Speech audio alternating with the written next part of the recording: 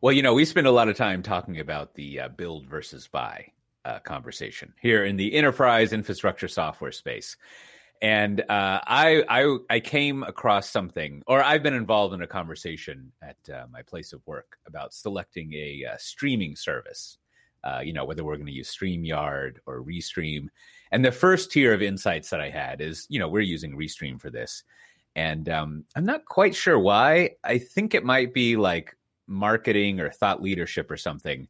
But for some reason, everyone in the tech world seems to favor StreamYard. I have no idea why. As far as I can tell, here's my quick review. StreamYard and Restream are basically the same. I feel like Restream sort of has they're still working on it and deploying features. And StreamYard, I think I'm a little biased by a review that I read, but StreamYard was acquired by some other company. So I don't know, they're figuring out integration. Whereas Restream keeps adding stuff, but they're essentially the same. There's some parity in the streaming world. Yeah. I mean, you'd have to be one of those wearing all black AV people with gaffer tape on their belt to really know the difference between the two. They're essentially the same. Anyway, so that was the first thing is that we're spinning up all these conversations to pick one or the other. And, I keep, of course, writing my characteristically unhelpful 2,000 words, evaluating each of them. But what I emphasize every 500 words is I don't know, I think they're the same. Let's just choose what everyone wants. And I feel my first point is I feel like that's the way a lot of decisions get made. Just to put it, it's just meeting fatigue. You're just they're pretty much the same, whatever. Now, two, I only keyed on to this earlier tonight is I've been reading some discussions other people have been having about evaluating using one or the other. And what clicked in my mind is that a lot of the discussions were based on the free tier of what's provided. People would say that you can't broadcast at 1080p. And do we really want to have branding from one of them in there because you're in the free tier or whatever? And what I realized is that I am evaluating on a different sort of set of criteria than I think some of the other people were, where my assumption is that as a multi-billion-dollar revenue company, I haven't checked, but I think we make at least $1 billion in profit. Can confirm. Yes. Go on. Probably more. That maybe we can pay a few $1,000s for a streaming service so we can just get the top tier. Right. And so it's sort of it was making me think and I'm not trying to be casting whatever. These are just thoughts that occur to me that I bet a lot of the deadlocks and conversations people have when selecting software is really kind of starts from this assumption of how much money you're going to spend. And it's sort of well, I mean, assuming the amount of money we spend wasn't that big of a deal, how would that affect the colors that you make that cell in a spreadsheet when you're doing your evaluation, right? And to be fair, it's not like most companies' procurement departments make this easy, right? No, in fact, definitely not. It's been my experience that the procurement departments and the expensing departments, usually not necessarily on purpose, but they're basically the enemy of innovation and the enemy of doing anything. They're really not into spending money. So especially if you're in the IT department and you're kind of at the developer or, mid-management level, the last thing you want to do is go do the paperwork to spend any money. So you spend a lot of time debating the free tier basically, or whatever's cheapest, when really it's just sort of oh yeah, well, I was assuming we were going to spend money. I mean, if we're not going to spend money, I don't even know why we're talking about streaming services. We can just use the OBS. That's fine, right? That's right. Yep. But I think that's probably a pretty typical thing that comes along is you've got to just start the conversation with your peers when you're deciding on something that by the way, we're going to spend money. Right. And this, and then closing out, this is another kind of related to that. I remember I probably mentioned this a few times over the years, but back when I did strategy and M&A for a couple of years with our friend Prabhakar, which I haven't talked to in a long time, always extremely handsome guy, takes care of himself well. I haven't seen him recently. Maybe he's gone downhill, but nice, looking good. He's VP, got a little startup action in him. He's doing well. Hopefully he does some modeling somewhere, because that's a Can't confirm that. Don't know about that. Evening gig for him. But he and I used to joke that the first, of course, this was never put into practice because it's jokey and just too practical, that the first question you should have in any strategy is, how much money do you want to spend? And everything else follows after that. Never mind synergies or opportunities or what your board tells you. You got to know how much money you have in your wallet before you start like doing a strategy, because that's going to be your primary constraint, right? Everything is going to revolve around how much money you had to pay for that.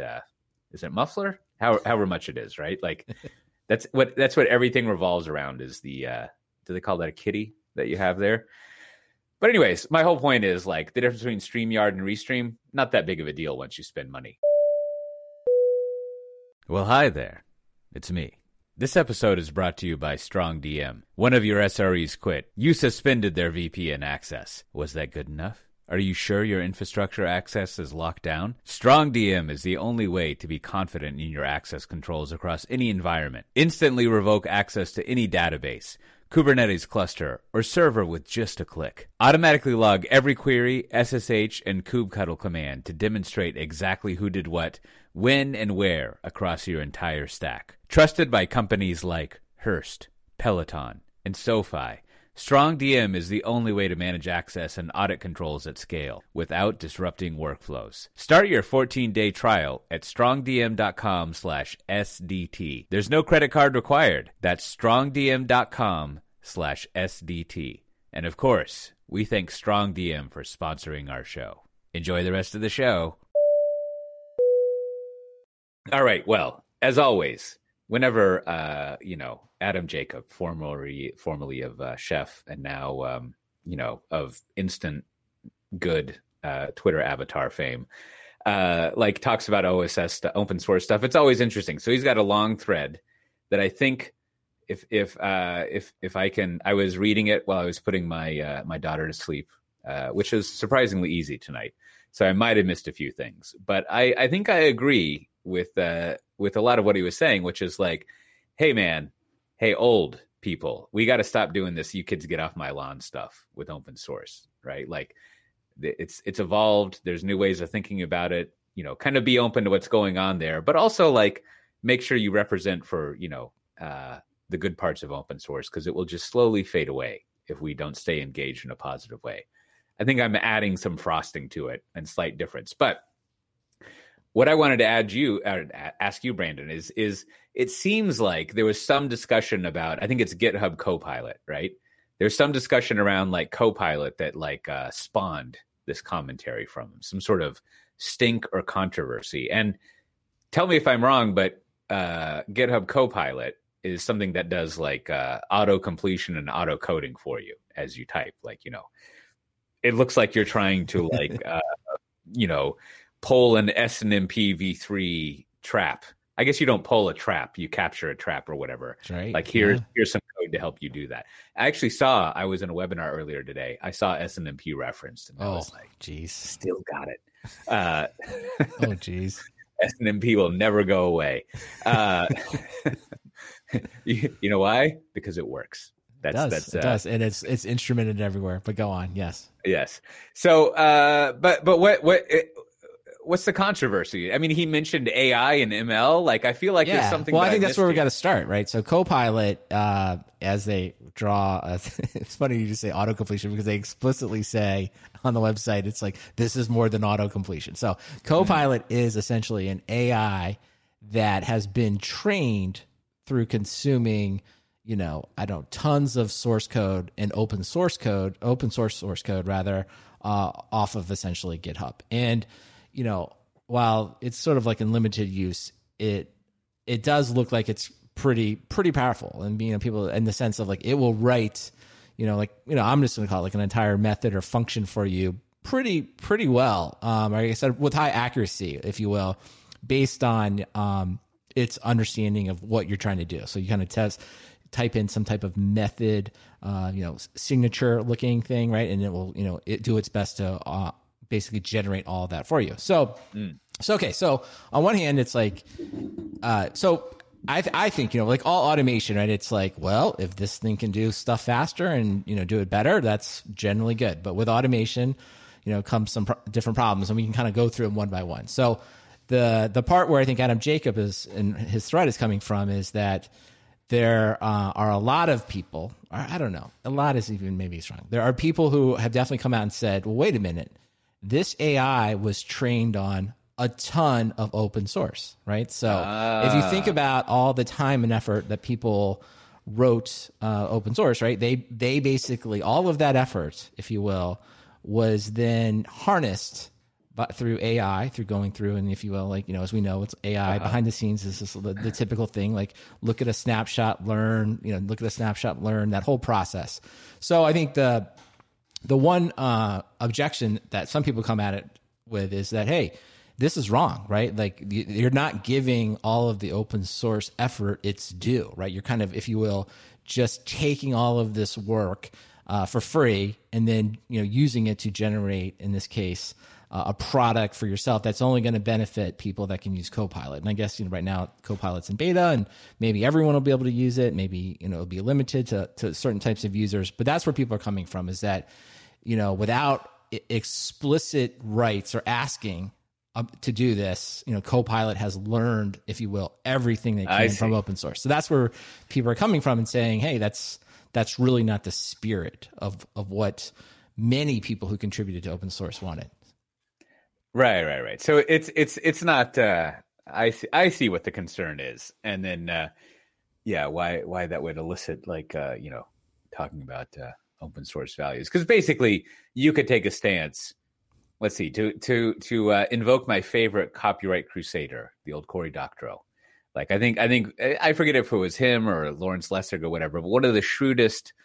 I don't advocate for using hypocrisy as a form of argumentation, because the way you the way you wiggle out of hypocrisy is just to be like, yes, I'm a hypocrite. And then you move on with your discussion. Right. Like, it's just like, just because you're a hypocrite by no means invalidates a good argument about anything. It's just like, yeah, sure, you got me. Woo. But wait a minute, I think so. In Adam Jacobs' thread, there are two things that struck me as like I kind of highlighted, and I think this is sort of the meta conversation, taking away from Copilot for a minute. It's just sort of like, this is just open source. So kind of let's go back to like something we've been talking about. We talked a lot about culture in various episodes recently, and one of the things I was talking about, like values versus virtue, right? That's like stealing from Ben Horowitz. He's like, so a value is something you write down, but a virtue is something you like enforce. It's something you do. So I think Adam Jacob, in his thread, he says something like the virtue of open source. Like, I'm not saying this is what everyone intended, but I'm just saying this is like what is enforced. And really, when you put open source out there, I'm going to quote him. It says like, I just want to take what is public and use it how I want, right? Yeah. That ultimately is what open source, I know there are lots of licenses, and I'm sort of glossing over a little bit of that, but at its purest form, it's like, here is the code, do what you want, right? And the whole purpose is to not create a lot of baggage around that, is to allow people to do it. So to me, that's like, if we're using that value virtue statement, that's the virtue. It's like the license that you apply allows you to do just that. Now, in another part of another tweet that he makes in the same thread is that he says, quote, if you care about the ideals of free open source software that got us to where we are today, you're going to have to start articulating those values and morals in a new way. And so what I would say here is like, I think what he needs to say, if you care about, if it's really more like this, if you care about your ideals for free open source software, right? Because I think the mistake I think he's making here is to assume there is a core set of ideals that everyone has agreed upon around what open source should be doing, right? And I think this is back to like, this is just the values part of it. Like, many people have written down things that they believe are benefits of open source and the way it should be considered and the way it should be done, right? For example, I think I'm going to, kind of read into a statement. I think he's saying that like the goal is for many people to derive benefits from open source software, and it shouldn't just be constrained to like very narrow, large corporations who are reaping all of this benefits, right? I'm kind of reading into what he's saying there, but that's fine to like believe that. But I'm just saying that's just something you wrote down. It's not something that's at all enforceable. And I don't think there is a common set of ideas. And I think this is where there's a real, friction point, is that people kind of bring their own ideals to the conversation without kind of thinking that, like, no, many people don't agree with you. They don't think that way. They're back to, I just want the code to use it how I want. And that's what's led to, like, I would call a lot of unintended consequences. And hence here we are. Yeah. I mean, I think there's, to that point, I think there's almost it's not like universal, whatever, but there is a value. Let's see, you got virtues are enforced and values. There's one of these things. Right. I should have paid closer attention when I read that. But the values is just what you write down. It's kind of back to and where he comes from is like, hey, like lots of people write down stuff like, let's be nice to customers, but that doesn't really matter. It's like what you actually enforce. That's what we care about, the virtue. So I think there's a new virtue that needs to be written down, to be jokey about it, which is like, I think there's a lot of people in the open source conversation nowadays who basically they want a clause that's like, I can determine who makes how much money off of this software. Like that seems to be a lot of what people are stressed out about. Now, there are two related things to that. I would like people to not steal the money I am making off of this, which is just a slightly different rephrasing of that, right? Like I would like to control people who make money off of that, including myself, right? Like I want control over that. And then I think the more classical thing to worry about is like control of the project, which is to say what people or entities allow code to be committed, and does someone fork or not fork something, right? Yeah. So you basically have operating control and control of the money, basically. And I mean, I know I'm always saying this, but I feel like a discussion of that money part, like the overall open source world doesn't really know how to talk about that. And by know how to talk about, I mean, they haven't figured out the deal with it, right? Like there's, I think in contrast in the open source world, like it's pretty easy to understand if, the distinction between the GPL and like the MIT license. And then somewhere sort of in between, closer to MIT, is ASF, right? And people more or less understand that one of them really wants to have a lot of control over your software if you're using it, the GPL, right? Like they're all into like, I know this is the wrong way to phrase it for people who are GPL people, but like it's a viral license that is seeking to proselytize the open source way by a bunch of language. Whereas like the ASF and the MIT license are exactly what that quote was. Is just like, oh, look, I can use this. That's it. Right. Like, and so like that kind of distinction is pretty well defined and known versus like the distinction of like, so is it cool if like Amazon makes all the money off of this stuff?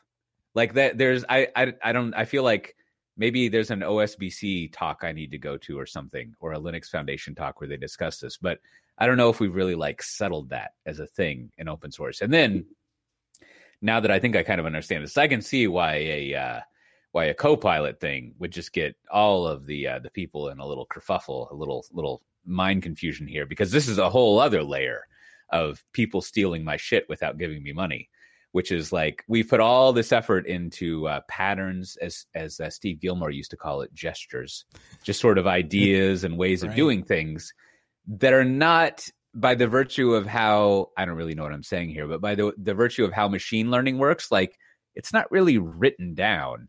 It's just sort of like motions, things that go somewhere. And now we're not even harvesting and copying the code. We, the Copilot people, are just harvesting the ideas you had and the ways of doing things. Exactly. And it's not even, to put it in an extreme way, it's like a really clever way to subvert copyright. It's almost like, I don't know about you, but this effect kind of exists in a weird way in like kid shows. Like I think there's maybe only like 3 ideas for kid shows, right? And like they just kind of get replicated over and over again. Like my as my dad would say, my middle daughter is, as I recommended a couple of weeks ago, is really into the new She-Ra thing, right? So I was reading up on She-Ra, and you read the history of She-Ra, of course, for whatever reason, starts with He-Man, right? But then the broader subset is Masters of the Universe. And all Masters of the Universe is Hasbro was like, oh, we should have done that Star Wars figure deal. And since we don't have that Star Wars figure deal, we need to invent the same thing, just with like, different stuff, same stories. So that's where Master of the Universe comes from, right? And like, you could kind of sort of be like, oh, well, like, I think it was Hasbro. Like, Hasbro is like the co-pilot of Star Wars figures. But I don't know. It's just like the same shit, right? Like, but in this case, someone's automating it, right? Like, instead of having, I forget the name who invented the Masters of the Universe, but instead of that person having to, as I think the Wikipedia page said, like, get some, like, I don't know what it was, Big Jim person and like duct tape on some other stuff to pitch the idea, you just have your co-pilot thing just ML out some code for it. Right. And so, but I think maybe your copyright is an interesting way to analogy here, because I think, pictures, just photos, is a good example. And I think this is maybe where open source, we need to evolve, right? It's around being a lot more specific and a lot less judgmental of someone, the quote unquote, what's real open source. Like, I think if people want to start to like really constrain what it is and control it, let's look at photos, any type of photo, right? There's something like Unsplash, which I use all the time, which is just like, you put a photo up there, it is the license is explicit, like, do whatever you want, right? So going in, like, if you put the photo up there, it may end up used in a way that you don't like, but that is by definition the reason that you're doing it, right? And maybe that you just like the photo and you want to share it, or you're trying to create your own portfolio and you want to get some photos out there. And then and I think copyright's the same way. Then you could say, okay, well, I'm going to put this up for non-commercial use, right? So I'm going to put a photo up, and yes, you can use it in your family presentations, but do not use it in a campaign, right? And so that's sort of maintaining control. And no one's like, I don't think anyone's ever like out of photographers like, that's not an open source photo. It's like, no, it's like, I took the photo. Here's the terms I decided this one for. And then the next one could be, this photo is 100% copyrighted. It's very valuable to you for whatever reason, and you cannot use it without explicitly going, and requesting and either being given a copyright or compensating someone for that. And I think, if you kind of think about where we are now, it's source code could be in the very much the same way. It's like, okay, here it is, go use it, do whatever you want. And I just accept that if you make money on it and I don't, so be it. Then there's okay, you can use it, but for non-commercial use, right? So it means it'll be more limited. People won't use it, but they can call you if they want it. All the way up to, the idea too that, hey, I do not approve of any automated machine scanning this code, right? I mean, you get to that level and say like, no, that is explicitly prohibited. Like, only human beings can read the code. No one can crawl the code for any other reason and do any. And so you could start to go through this, right? And just say, because this is back to the license becoming explicitly stating the virtue that you're trying to stick to, right? So if your belief is that, no, I don't want a tool like, we're just kind of picking on Copilot because it's in the news, but like, I don't want a tool like that to learn from me. I can be explicit. But of course, like, each one of those things, like, I think now the problem with that is people would come back and be like, well, you're not true open source. But I think this is where like we need to stop that conversation and start saying, be explicit about when you created this code, and apply the virtue, right? Let's use that same language that you intend for this to be used. And then once it's done, you live with those. So you live with those consequences. So like, if it's open source, free for everyone, I accept that people will make money off it. They don't get it. Or vice versa. I'm pretty restrictive. I don't want any commercial applications using it. That means that source code will be used less, right? And I don't think there's anything wrong with like being explicit around that. And whoever takes the time to like want to create code like this, seems perfectly reasonable for them to attach the right license. And we should never question them and be like, why isn't it quote unquote this? It's like, well, they decided to make it this way, and that was their prerogative. Yeah. That is a good point. Is like, it's really like boring for people to talk about like what's open source and not. Like as you were saying, like, oh, that's not actually open source that you're doing. So that's going back to your famous commentary on someone specifying why they do open source or not, and how they adapt to it. What open means to them, certain data Lake, whatever people. But yeah, so that's the first thing is like, and I see where his, his little Twitter thread gets there. It's like, we should kind of stop talking about that, or just be less like, I don't know, like I was saying, kids get off my lawn about it. And, you're making me think like it is, I'm sure there's some discussion of it, but, for me complaining about the complexity of open source licensing, like it seems like that Creative Commons stuff, I always appreciate it when I see the something is Creative Commons controlled, right? Because it's basically it's very simple and very explicit, like what you can do. Like what it is basically 4 levers. Like you have to get attribution, commercial use.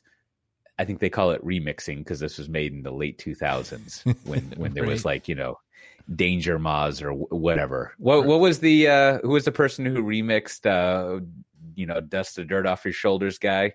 That was like a big album, the Beatles and everything. Whatever. Remixes or mashups. Are you talking about Jay-Z? Is that what you're talking about? Like yeah. Okay. There's that's what they were called, mashups. There was someone who there's always girl talk, very good at that. But anyways, so it talks about remixes and things like that. But it is like the Creative Commons stuff is a lot easier to understand. And even like, speaking of stock art, it's another area. Like one of the things, I use both Adobe stock art and this thing called Storyblocks. And one of the things I appreciate about Storyblocks is, and this is maybe something for maybe not open source people to consider, but you can tell that the Storyblocks people figured out that confusion about usage was a major problem for their customers. And so they spend a lot of time helpfully basically saying like, hey, I know we got these big license agreements, but let me spell it out in real plain English for you. And basically what it says is if you pay for our service, you can use our shit however you want, right? Like it's just like you can read the details here, but that's what effectively the deal is. Versus if you go look at like Adobe stock art, it's not that it all depends, but it's sort of like, are you going to be using this in like, the reboot of Seinfeld that's going to be broadcast to millions of people? Or are you just putting it in a wacky YouTube video? Like there's like a little bit of like figuring out, is this going to be like on a billboard or is this just going to be like, a thumbnail for someone that's only looking at 50 views of a video or something?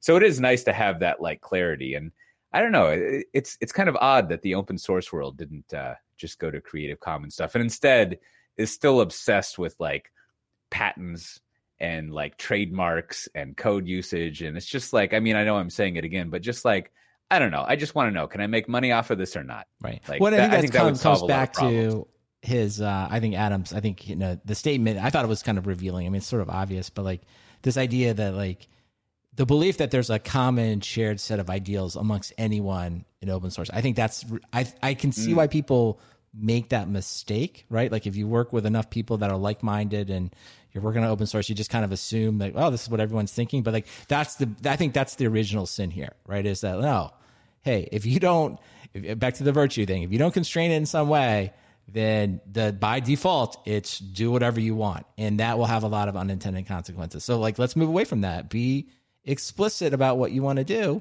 and, create the licenses, maybe follow Creative Commons as you suggested. And I think that solves a lot of these problems, right, going forward. So maybe to close it out, I think I want to suggest a new format. Now, at the end of the year, we do a predictions episode. Now, I'm not saying that we move off of that, but we might want to experiment at the end of 2021. I'm going to suggest a new format. Let's see if we remember. I think that we should have a list called "Get Your Shit Together," and we basically need to have like little commentary about next year. For example, next year, open source community, get your shit together. Right. Just like or like I think several years ago it would be like let's see, what year would this be in? The 2010, December 2010, get your shit together episode would be like cloud bursting, get your shit together. Yeah. Okay. Right? I like it. And it would just be like, this could be a thing. This could not be a thing. There's a lot of conversation going on here. Just figure it out. Just get your shit together. Well, I think the question we have to ask, I think maybe the bet we should make was like, will this force Steve O'Grady out of retirement to like write about open source licensing? I think he's like issued a statement every year for like the last 10 years that he's never going to write about the subject again. But I don't know. This feels like this is like a little red meat. So I don't know. Will he be able to do it? I liked his last post. If I remember, the conclusion was like, open source is hard. Yeah, like commercial. I predict. I clearly predict he writes. He's probably being drafted right now. I think he goes at least 1,000 words on this subject at some point for sure. I have no doubt. Oh man! All right. Well, there's some just as a minor thing. There's if you want to find the show notes for this episode, I'm going to breeze through a couple of things here, but you can go to softwaredefinedtalk.com/310. All sorts of links that we collect together in the our Slack and things like that. And for example, it looks like you worked at IBM, right, Brandon? Oh, yes, I did. What is the? I've learned. I think. Well, I don't want to say anything, but what is the promotion and pay raise cycle at IBM? What month does that hit in? Or months? It's usually like everything, it varies between countries and all that stuff. But I think it's generally in the U.S. It's like, I think it's the end of, it's like April. It's between March and April, because I think that's the end of the fiscal year. That's usually when, I would say that's when all kinds of things happen. People come, people go, people get paid, or don't get paid. I think that's the review cycle, as I remember. So April is when the revolving door opens. Yeah, I think it's like March. You're supposed to, you know how it is. Like it's like everyone get their goals up, everyone write the results, and then that's like all of March, and then stuff starts like filtering out in April. Yep. So then what's the deal with executive changes in? I don't even know what month this is. In July, is that the normal IBM cycle? I mean, so IBM had some executive changes around, Yeah, I think it falls into place. Happen. I mean, I would assume in this, I guess just so everyone knows what we're talking about, it's this former CEO of Red Hat, Jim Whitehurst, who took on the role of president at IBM post-integration. So looks like he finished out his 3 years and has decided maybe that's more of the timeline. Yeah, I think that's kind of it. I think he finished out his, it doesn't say this, but like I would assume that the deal in his contract that he signed was like, hey, stay on for 3 years. We'll make you president of IBM, help us integrate Red Hat. And although, wait a minute, hold on, let me correct myself. I know Red Hat is a separate company. Let us, identify the right synergies between Red Hat and bring over some ideas. And I think, like most of these CEOs, I think they want to go on to be CEO somewhere else. So I think he probably served out his contract and, decided to go do something else. And I would guess in the coming months, we'll hear about him becoming a CEO somewhere else and leading some other technology company. So I don't know. I mean, I think it's maybe fun to write about, but this one seems very, this is just normal. Like the normal, right? This is how it goes. Yeah. And there was a batch of other like people retiring in movement and stuff like that, but I don't know, probably fine. But more importantly, it looks like IBM is finally getting off of Notes. Oh, I don't know. I don't know if they're getting off it. I think they definitely had their supplier, the Notes. I mean, from just reading what's out there, it sounds like they had to migrate off the previous installation they were running. And this is, man, this is near and dear to the world I live in. Like migrations, I'm talking about these all the time. So I feel for people. Like this is like, hey, IBM is a big company, has, I would probably say, a very complicated email infrastructure for lots of reasons, for lots of legacy reasons, like many companies today. And so it sounds like the migration did not go well, and that people have been losing email, and there's been a lot of frustration there. So hopefully, and it sounds like they ordered, a bunch of new, like, hey, when you need capacity, order more servers, right? Like who hasn't lived through that before? So it sounds like they're getting it fixed, but like, I'm sure that's like every company that like runs on email. Like I can only imagine the pain, it must the pain be of that.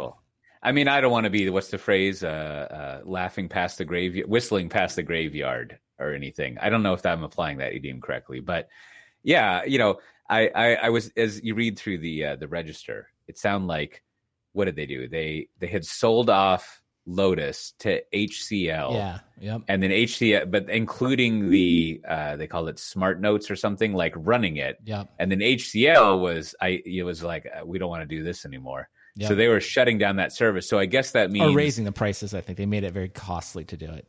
Right. And which means that IBM now has to run it on their own if they want to keep using Notes or migrate. So then they got to do that install. And man, that is like, you got to feel bad for that situation. But it's, I think, put this in the category of like, like all the stuff we kind of, like, we know all these things. Like the technology companies all struggle with the same issues that everyone struggles with. Like AWS has outages, Azure has outages, Google has outages. Like, you know what I'm saying? Like whoever we think of the pinnacle, whoever the tech, Netflix goes down, Apple makes mistakes, right? Like, even the companies that have the most money, near infinite resources, right? And if you will, tens of thousands, hundreds of thousands, sometimes millions of users, right?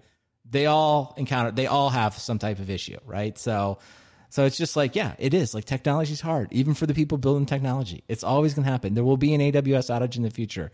Amazon will go down. Azure will have problems. IBM's email will not work, but it will get fixed. This too will pass. There's no reason to and I guess you can dunk on it, I guess, if you want to, right? If you're sort of like, it's like almost like teams. If you see your not your enemy, but your rival. If your rival is struggling, it's fun to dunk on them. It's like, oh yeah, look, you're having problems, but don't worry, it'll come around. You're gonna have problems soon enough. We all know it. Yeah. I won't actually do this, but it'd be fun to see if there's some way of thinking and planning around this kind of decision. That decision being that, like, I'm sure people are in a room and they're like, we all know that we need to get off of Notes. And this conversation happened like 10 years ago, right? And you just never get around to it. Now, as far as like strategy, this would be a Horizon 2 problem, right? Like Horizon 1 being like things that are going to make money for you in the next year or whatever. And Horizon 2 is things that are going to make money for you in the next like 2 or 3 years. And then Horizon 3 is like the future. And then the problem with the 3 horizons is, of course, everyone is focused on Horizon 1 because you got to make your numbers and that's your existing business. And then everyone also, even though you don't spend a lot of money on it, everyone's obsessed with Horizon 3 because it's cool. It's like Lawnmower Man shit. So like, and then, AI and ML and blockchain. So people always want to talk about Horizon 3. And then there's old Horizon 2 there, completely ignored. But that's the thing that just like, But I think there's a classic mistake here. It's like IBM, like in case of Lotus Notes, like I would go so far as like IBM can never get rid of Lotus Notes because it's like people think of it as just email. But like having spent a little time there, it's like it's a workflow system. So there are things inside Lotus Notes. There are workflows that have been created that depend on budgeting, finance, that really only exist there. So this would be like, you'd say, well, why don't you modernize it? Well, because we would sit down and try to start working out the ROI, right? We would do our digital transformation. And what we'd find is like, there's a ton of like really small custom workflow things that only, hundreds of people use in a company of like hundreds of thousands that we can't easily change, right? That we don't have the time and money to do. So, hey, why don't we just keep it? Why don't we just, and I don't think IBM's unique here. Like I could go, every large company I've worked for, like I could always identify a system that you're like, we can never change that system, right? It can, because the ROI never justifies itself. Sun, when I was at Sun, they had this like crazy applet based expense system, and people like, a new hire would come on, they'd be like, wow, this is crazy. Why don't we use Expensify or anything else? And it's like, well, do you want to get paid? You want to get your money back? Or do you want to talk about how this app sucks? So when you're ready when you have enough expenses that have queued up, I will show you the tricks of using this crazy applet based thing. And I will agree with you. I'll be like, yeah, we shouldn't do that. But like, it was never going to end. And the only way that ended was they got bought by Oracle. And they're like, well, that system just died off because the company left. So, I mean, this is like, if you will, it's the legacy kind of conversation. It's You can't get rid of these things. You're never going to get rid of them. I agree. And, like there should, it'd be fun to read a framework that would come to the following conclusion. Like, yes, this will never go away, but maybe we should not use it for email. We can use it for like all those workflows and other things. Yeah, you slowly move it away, right? This one little strip of functionality, like, and I think the mind game, the mind hack or whatever would be, we're not talking about migrating and modernizing our Lotus install. We're talking about moving one piece of functionality out of it. Right. We're going to keep that. It's, and this is, I don't know. I mean, this is a classic mainframe thing, right? Like, we're not talking about getting rid of the mainframes. We're just moving stuff off of it. Right. Like so some of the things off we of could it. drill into this one because it's fun. On Lotus Notes. So, okay. So let's look at IBM. Like they slowly are doing it. Okay. One, I don't know if anyone's going to remember this, but like Same Time, which was the chat system for Lotus Notes. Oh, yeah. Okay. Yeah. So Same Time, that was what everyone used at IBM. But then eventually Slack got in there. Right. And now, I don't know, at one point, IBM was Slack's biggest customer. But regardless, Slack was pervasive. And everyone, for the most part, turned off Same Time. Like that is done. No one uses that. Everyone uses Slack. So that was step one. So the CTO or CIO, all right, he's like, I don't think it was necessarily easy at the beginning, but eventually the Slack train got rolling and that's what everyone used. Okay. So then the next thing was, okay, well, I don't want to use this Lotus Notes client. Right, because everyone hated it. Everyone, I don't know. I shouldn't say hated it. It's just old. So some people wanted Outlook, some people wanted a web client, and they did that. Right, so you could use Outlook, right, to check your mail, or you could use like they built this web client. They spent a ton of money doing it, and that was available to all Lotus Notes users. So then you got further away. It's like, well, you don't really have to ever open. Like when I found it there, it's like I had it on my desktop, but I never opened it. Right, there was always a way around for me to do what I wanted, even though the quote unquote email server and the thing behind the scenes, eventually it got to Lotus Notes, but it was all hidden from me. Right. So they've to your point, like they've tried to do these parts, but then there's just like this migration has sort of reopened the wound, if you will. It's like, okay. Yeah, and that's when you read this press article, well, at least people can communicate via Slack. So I was thinking to myself, like, well, maybe Stuart Butterfield was right. I guess IBM's the first. They got rid of email unintentionally, but they did it. And, see what happens. That would be amazing if like the executive decision was like, we decided not to turn the servers back on.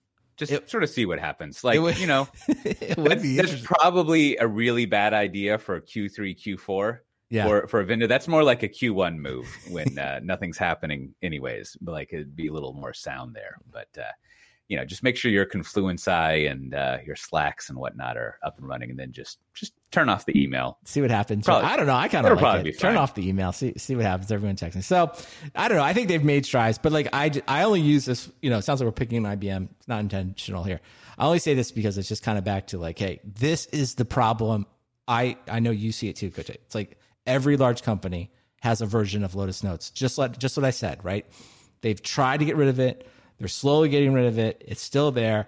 And I'll just kind of like, maybe the best example here in the United States, it still takes 3 days for a check to cash because of the ACH system that was built in the 1970s. And like, I think our children, Cote, should they transfer funds in the United States and say in 15 years, I predict it will still take them 3 days.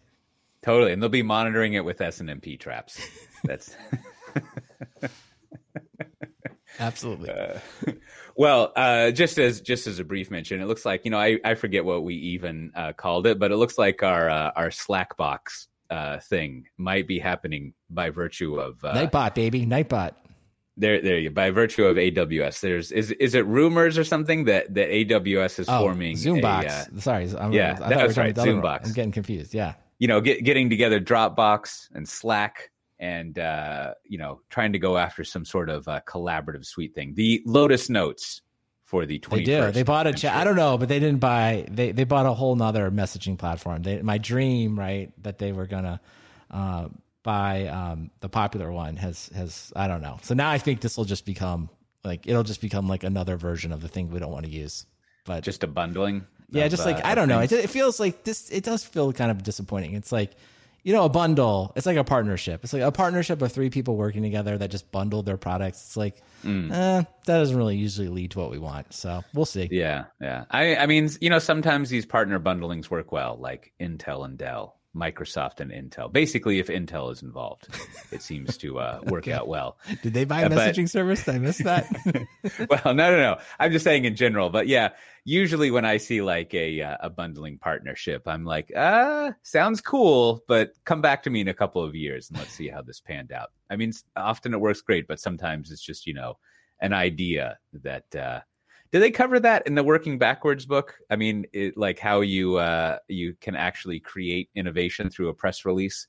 I mean, I don't mean that in an ironic way because that's part of their process, but I feel like a lot of things are just sort of launched on here's an idea that we have, and let's see if it's yeah. Well, I think that's definitely they've sort of written it out, and I do think this is back to I don't know. This is sort of like partnership product development. It's like, yeah, I mean, I think if you put up the Harvey Ball chart, you would get to all the partners have everything. You'd be like, okay, they got Dropbox. They've got, they bought the messaging thing. They have their own web conferencing thing called Chime. So like all the Harvey Balls would show, be like, yep, we have all the same functionality, but it misses the underlying thing. It's like the experience isn't going to be that great. It's kind of that Slack thing. Like, why is Slack great? Well, it's because when you start using it, it's just really good. Or Zoom. It's like, it just has like a certain kind of usability that you really like. But that's never in a Harvey Ball. Or if it is, it's just one Harvey Ball and everyone glosses over it because they're just like, oh, we got it all in there. And it's like, no, you don't. It's not going to win, but they can try. We'll see. Yes, the Harvey Balls. Let's mix. They're so nice, Harvey Balls. Are you allowed to use like gradient versions, like 3-dimensional Harvey Balls, or do you? I don't know if Harvey Balls are like Harvey Ball, copyright BCG or McKinsey or something. Ooh, but I feel like I hope not. I feel like you only see Harvey Balls that are 2-dimensional, like black and white. Essentially, you're not allowed to. Yeah, I wouldn't want to go 3 dimensions. That would be hard. That would be a lot of quadrants to figure out. This reminds me. I have tried to explain. And as with all these things, it's totally my fault. I've got to figure out how to explain it. I have tried to explain 1D, 2D, and 3D to my daughter several times, and it's great. She's so honest. She's just like, I don't get it. I don't understand what you're saying. And like, it is like, it's difficult to explain how a drawing on a piece of paper, and never mind the width of the ink or the graphite. Like, we don't need to worry about that. But like a drawing on a piece of paper is 2 dimensions. And then the leap into 3 dimensions is just like a conceptual thing. And I don't really even know how to explain what 1 dimension is, right? I feel like there's some sort of paradox that if I could actually see a point, it has to have more than 1 dimension, right? Like it's you can't just see 1 pixel. I don't know. It's very confusing, but I feel like there's a YouTube video. We're going to find it. There must be a YouTube video that does this really well, is my guess. Yeah. I was also trying to explain to her in my limited mechanical engineering notion how gears on a bike work, and that's equally difficult. Sprockets. Yeah. All right. Mm-hmm. Anyhow, so I'm looking for some advice on that. So then finally, I just want to have a short commentary on this because I think it's been covered in other areas.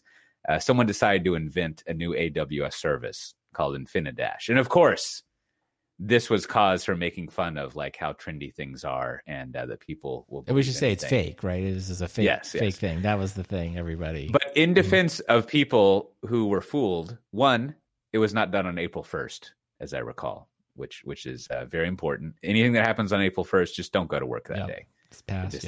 Nothing's going to be good. And then two, it looks like Werner from AWS, he tweeted about it existing.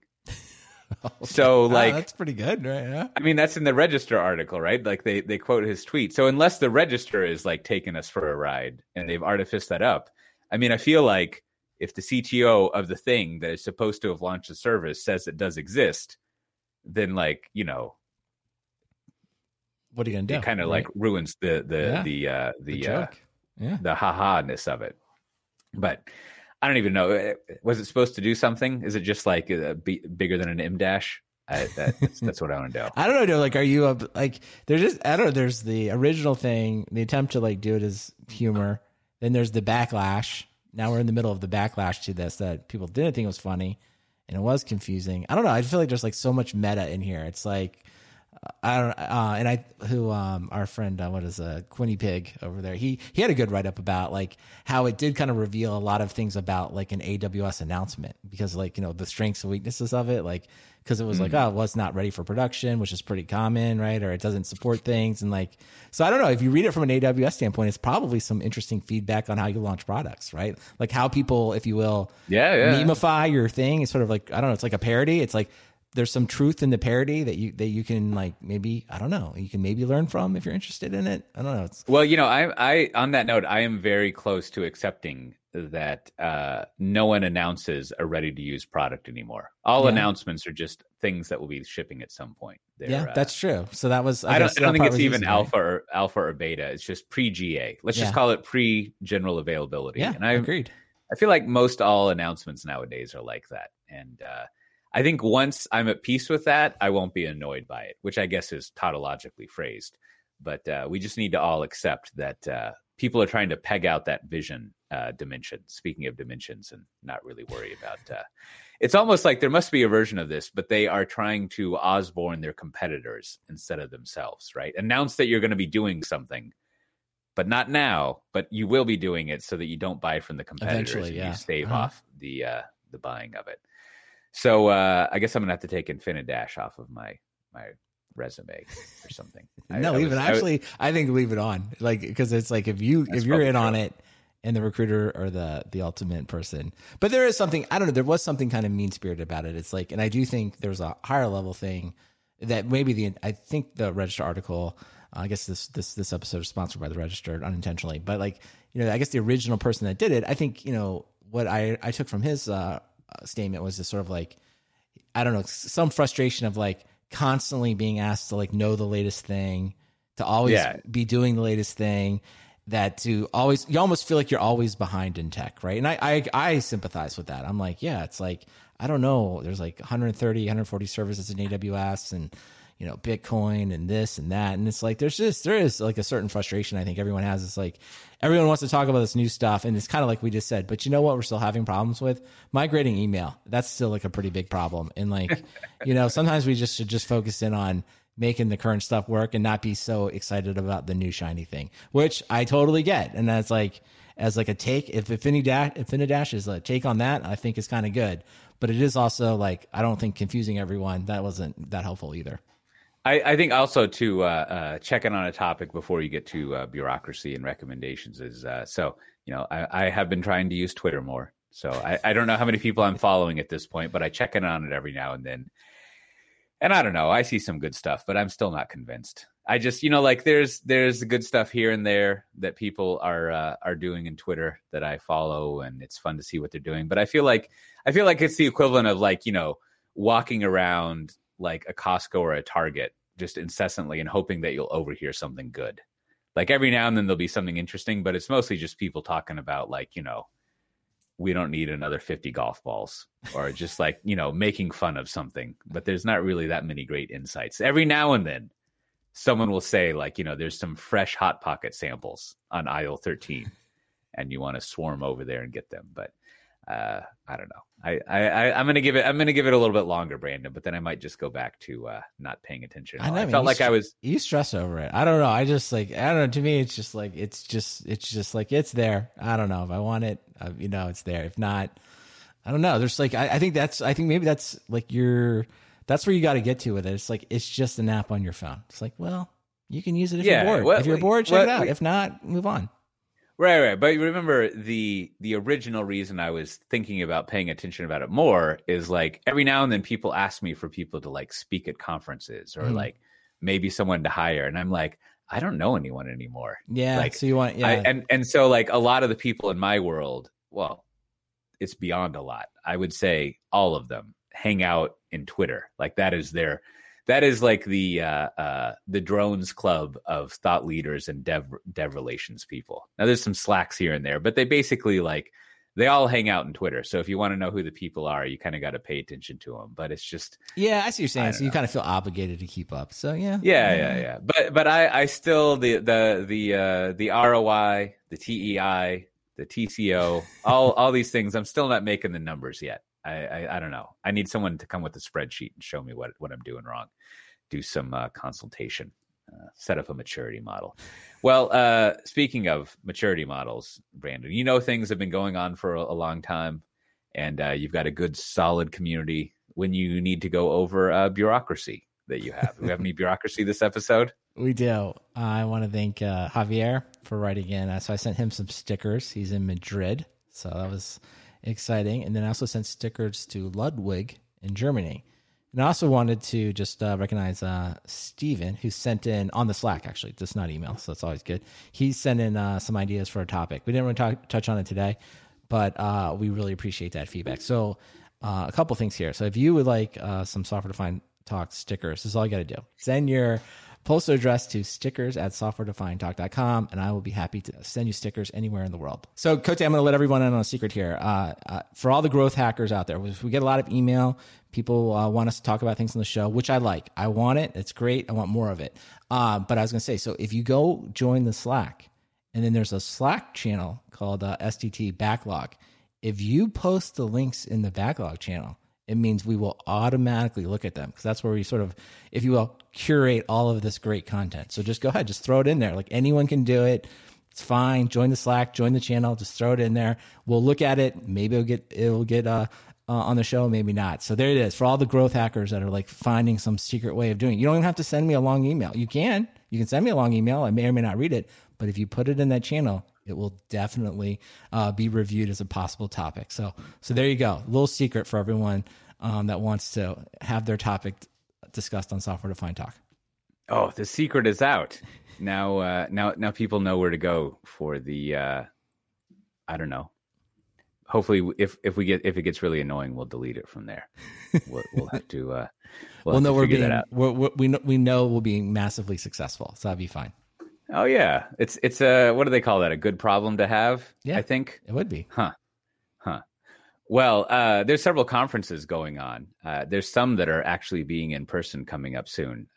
Due to company policy, I can't travel to anyone. We got a policy that you can go to things, but not outside of your country. And for those who know the size of the Netherlands, I'll let you do the math on what that means for me. Maybe I'll speak at some meetup groups or something.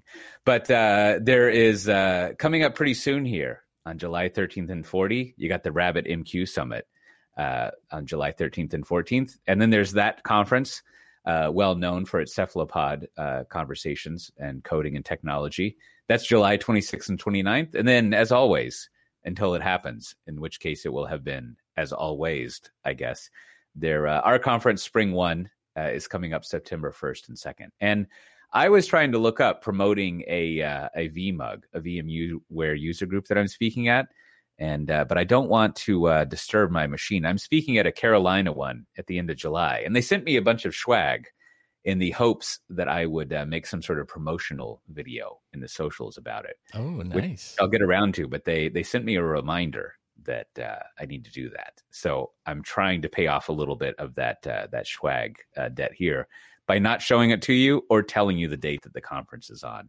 But if you go look around at the vmug.com site, you can see me listed there at whatever the Carolina one is. I think I'm giving a metrics talk, which I actually haven't given that much.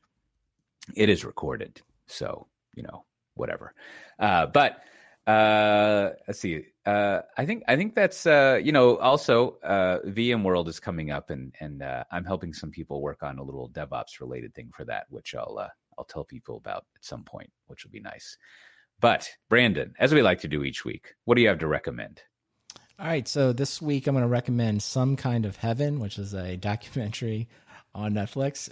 It was basically a documentary of these retirement communities down in Florida. So somebody went down there and basically kind of figured out, I'm trying to figure out, the Villages is what they're called. So the Villages are this huge retirement community in Florida, and they went down there and they filmed a documentary of it. And it was, I don't know, it kind of went in a different direction. So it was unusual. I was like, I don't know, just like a world I have no idea existed in the world of retirement. And it was highly entertaining for lots of reasons. So if you're interested in that kind of stuff, check out Some Kind of Heaven.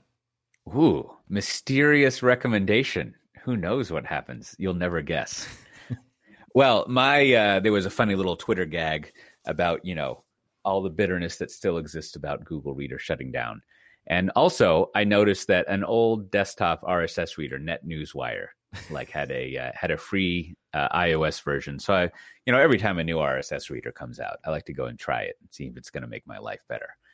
And I'll save you some time. It never does. And that is because what I want to recommend here is over the years, I finally settled on. And I every now and then I find old screenshots from 10 years ago of my phone, and this app is still on there, and it's funky old, old iPhone version of it. But I've used this app called Newsify forever. Mm-hmm. And it's just great. Like, it works really well. It maybe I've adapted to how Newsify thinks, but it fits the way that I expect to read news feeds. And every time I switch over to try to use whatever the NetNewsWire thing is, or IO Reader, or the old Reader, or Reader by that German company or whatever, I'm just like, what is this nonsense? I don't want this. It doesn't fit into the way I think about things. So that's what I have to recommend. Check out the Newsify app. It'll sync up with, Feedly or whatever RSS backend you have. The one thing that was interesting about the NetNews thing is that it will run off of iCloud as well, which would be kind of nice. But again, I don't know. I'd have to get used to the way that it operates and thinks.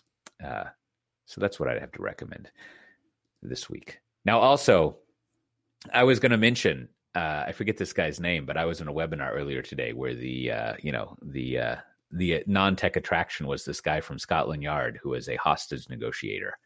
And it was a I don't know if you've experienced this in one of these executive business settings, Brandon, but it was fun to hear him talking people down from killing themselves on a bridge. Whoa. To boardroom conversations and things like that. And wow. It was an extreme way of getting to some common communication things. But as I tweeted earlier, it reminded me that if you are in a highly contentious sort of conversation or negotiation with someone, the best tactic is to not talk. Once you start talking, it's all over. Just don't talk. Yeah. Don't engage. And I don't know. Then maybe you can achieve whatever your goals may be. But just never talk. That's not good. But I'll have to look up some more of that negotiating stuff, because it was kind of fun. So with that, hopefully you haven't been in a hostage situation and you've been here of your own volition listening to this. But this has been Software Defined Talk. This is episode 310. So if you want to get the show notes for this episode, find out how to join our Slack, or just kind of hang out, you can go to softwaredefinedtalk.com/310 and find everything there. And we'll see everyone next time. Bye-bye. Now, is that a Sonic cup back there? What do you got back there, Brandon? Sonic, I'm a big fan of the Sonic because of the Sonic Ice.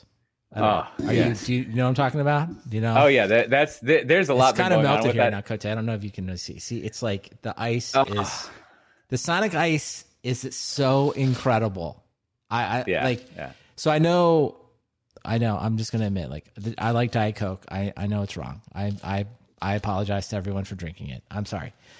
So with that said, though, I like a Sonic Diet Coke with the ice. Yeah, it's just absolutely magical. And like a little hack, I don't know if anyone actually cares, but if you download the Sonic app and you order drinks on the app, which I think is really good. The app is actually pretty good. You get them at the happy hour price, which is half off. So that way you can. Ooh. And I have surprisingly, you'll find this surprisingly, I ran the numbers that if you do that, it's like buying soda at a grocery store. So you're not really paying the premium, if you will. Yeah. Because they're trying to suck you into using the app. And, I love the apps. So that's my, this has become, especially during the pandemic before being vaccinated. I would just go to Sonic and just do the drive-in and wear the mask. Cause it was it was just something to drive the car around and then get something. And then that's what I would do. But now I still do it. Yeah. I like it. Let me help you out with your ROI TCO presentation even more. Uh-huh. Not only, so sure, matching the cost from an alternate vendor. You want to have that. But let me tell you, you're paying the same price and you're getting unobtainable ice. Oh, absolutely. You're getting the best. Now 100%. Your alternative, your developers are going to tell you, why don't we just get I don't forget what it's called, the GE Profile Ice Maker. Or whatever, right? Yep. And then we can make our own ice. No. And you're going to say do we want to spend time making our own ice or spend time enjoying our fucking life? And the developers it's going to be a conversation you're going to have. You're going to need some executive sponsorship. Come in there with a little thought leadership. So the executives are like, hey, I hear you. Making your own ice would be cool, but we're not going to do that. I like the Sonic Ice so much. I have done an inordinate amount of research into finding a way to get it at home. And so just to go way down the ice chamber here, it's like, so it's known as pellet ice. And that's the lingo. Yes. That's what people say. It's like, that's what you're looking for, pellet ice. And there are different kinds. But to get a pellet ice maker in your house, you either have to pay, like, I don't know, something that's expensive but reasonable, like $100 for what would be considered like a tiny, like, I was about to say, like, countertop ice machine that's only like this. It's very small, right? That you could just like leave on a countertop and make it when you want. Totally unacceptable. It's expensive. You'll never use it, whatever.